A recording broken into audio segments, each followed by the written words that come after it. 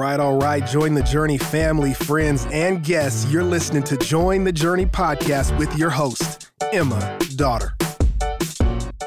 Thanks for joining. Today, we're reading Proverbs 11, and today on the podcast, we're answering the question, what does God abhor? Or said differently, what does God hate? That said, 2 quick announcements. Thank you all for leaving a review on the podcast. If you haven't yet left a review, we'd love it if you did.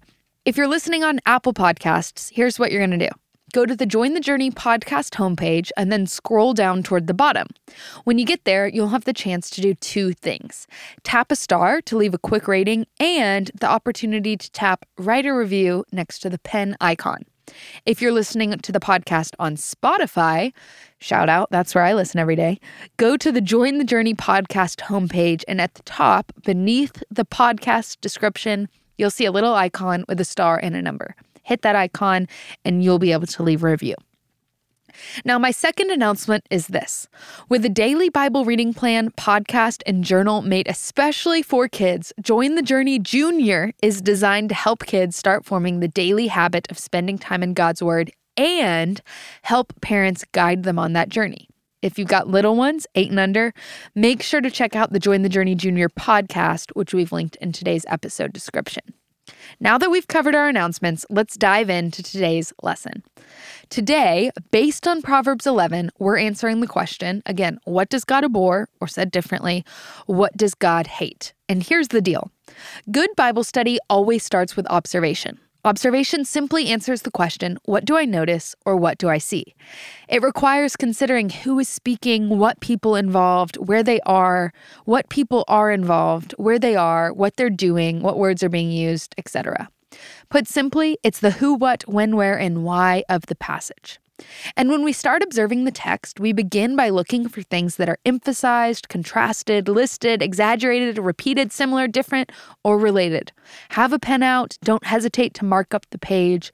Find out what is literally occurring in today's set of verses. Don't just try to look at one and ignore the rest. So all of that said, when I observe the text, when I look at Proverbs 11, I'm asking the question, what's repeated? And as I read this passage, I saw the words righteous and righteousness quite often. So I highlighted them, and I'm going to read quite a few examples. And what I want you listeners to do is try to count how many times I say the word righteous or righteousness. All right, so we're going to count them. Here we go, starting in verse 4. Riches do not profit in the day of wrath, but righteousness delivers from death. The righteousness of the blameless keeps his way straight, but the wicked fall by his own wickedness. The righteousness of the upright delivers them, but the treacherous are taken captive by their lust. Verse 8, the righteous is delivered from trouble, and the wicked walks into it instead. But with his mouth, the godless man would destroy his neighbor, but by knowledge, the righteous are delivered. When it goes well with the righteous, the city rejoices. And when the wicked perish, there are shouts of gladness. Verse 18, the wicked earns deceptive wages, but one who sows righteousness gets a sure reward. Whoever is steadfast in righteousness will live, but he who pursues evil will die. Verse 23, the desire of the righteous ends only in good, the expectation of the wicked in wrath. Verse 28, whoever trusts in his riches will fall, but the righteous will flourish like a green leaf. Verse 30, the fruit of the righteous is a tree of life, and whoever captures souls is wise. If the righteous is repaid on earth, how much more the wicked and the sinner? 12. That's 12 times we see the word righteous in this passage. So my first observation upon reading Proverbs 11 was that the word righteous is repeated a lot. And typically, if something is repeated, it's important. Additionally, when I observed this passage, when I began studying it, I asked the question, what is compared or contrasted? And 2 verses stood out. Verse 1, a false balance is an abomination to the Lord, but a just weight is his delight. And verse 20, those of crooked heart are an abomination to the Lord, but those of blameless ways are his delight. And as I looked at today's chapter, I really saw or see verse 1 and verse 20 as file folders that sort all the other proverbs in the chapter. Verse 1 shows us that a biased judge or a partial or unfair standard is an abomination to the Lord. It's something he hates. God delights in that which is fair, that which is just. And then in verses 2 through 19, we see the just or righteous person, the person who's marked by integrity, that is to say they do what's right even when no one is looking. The person who is righteous is compared to the wicked or unrighteous person, the one who makes poor choices. In verse 20, this dichotomy is set up pretty clearly. Those of crooked heart are an abomination to the Lord, but those of blameless ways are his delight. The Lord detests a crooked or wicked heart, but those who are blameless, marked by integrity, again, are his delight. And in verses 21 through 31, we read more about the differences between these people. So in the end, it's really fair to conclude that the Lord delights in righteousness. And when it comes to interpreting the scriptures, asking the question, what does this mean? We want to let the rest of Scripture interpret Scripture. So a good question to ask is, what does the rest of the Bible say about this conclusion? When it comes to righteousness in particular, I'm instantly reminded of the book of Romans, in which we find the righteousness of God to be the primary theme of the book. And in Romans chapter 3, we learn that all have sinned. None is righteous, no, not one. No one understands, no one seeks for God. All have turned aside. Together they have become worthless. No one does good, not even one. That's Romans 3, verses 11 through 12. And later on in chapter 3, we read, starting in verse 23, I'm reading from the NLT, "For everyone has sinned. We all fall short of God's glorious standard. Yet God, in his grace, freely makes us right in his sight. He did this through Christ Jesus when he freed us from the penalty for our sins.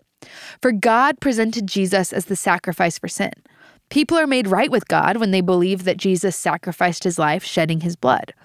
This sacrifice shows that God was being fair when he held back and didn't punish those who sinned in times past.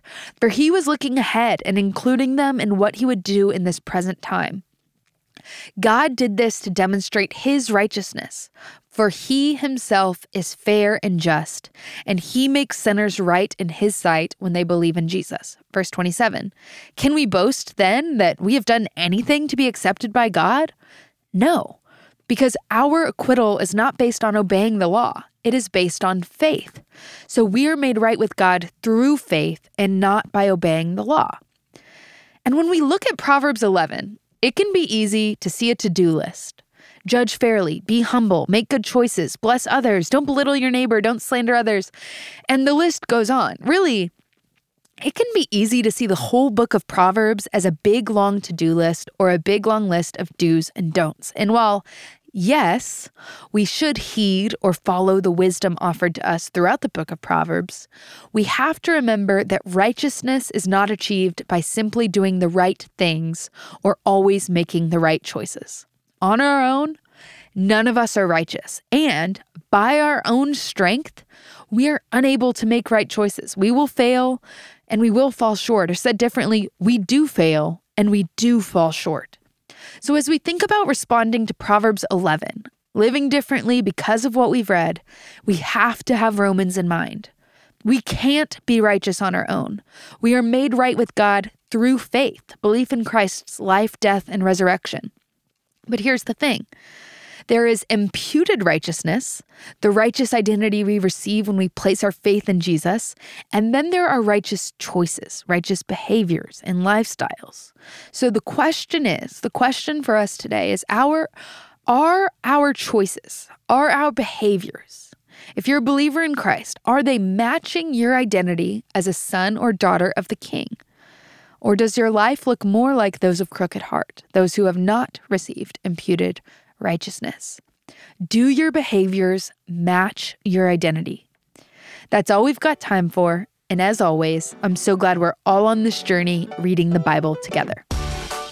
Hey, we want to thank you for listening, and we hope you enjoyed the episode. Did you know that you can help support Join the Journey by rating and reviewing this podcast?